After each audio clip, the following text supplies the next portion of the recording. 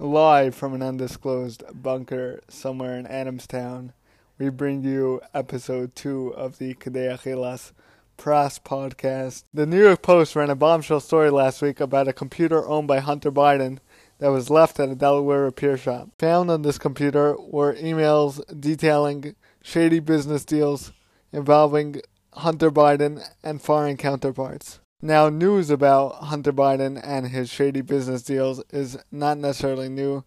We knew about Hunter Biden, his deal with Burisma, the Ukrainian gas company, and how he was paid an exorbitant amount of money for doing absolutely nothing just because his last name was Biden.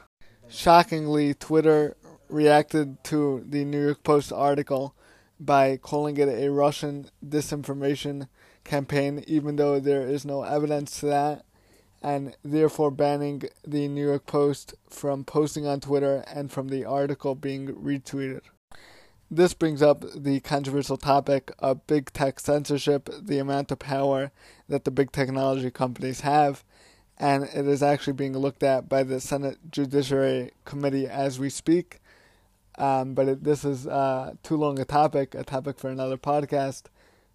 So here's where things really start getting exciting.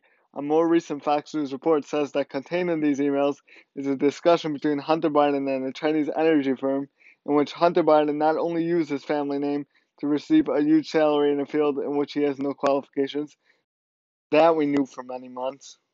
That would just be echoing the New York Post article, but the bombshell of the Fox News report was that actually Joe Biden himself was directly involved with negotiations with this Chinese energy firm.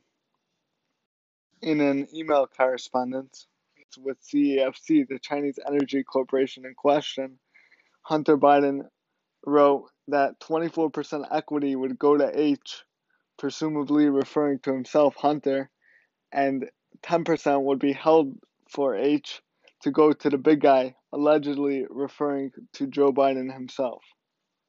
This obviously makes the allegations against the Biden family so much more serious because not only was Hunter Biden involved in foreign business deals, which is not necessarily ethical, but not necessarily illegal, but Joe Biden himself was involved in these foreign business deals at the time when he was vice president, which quite possibly could be illegal.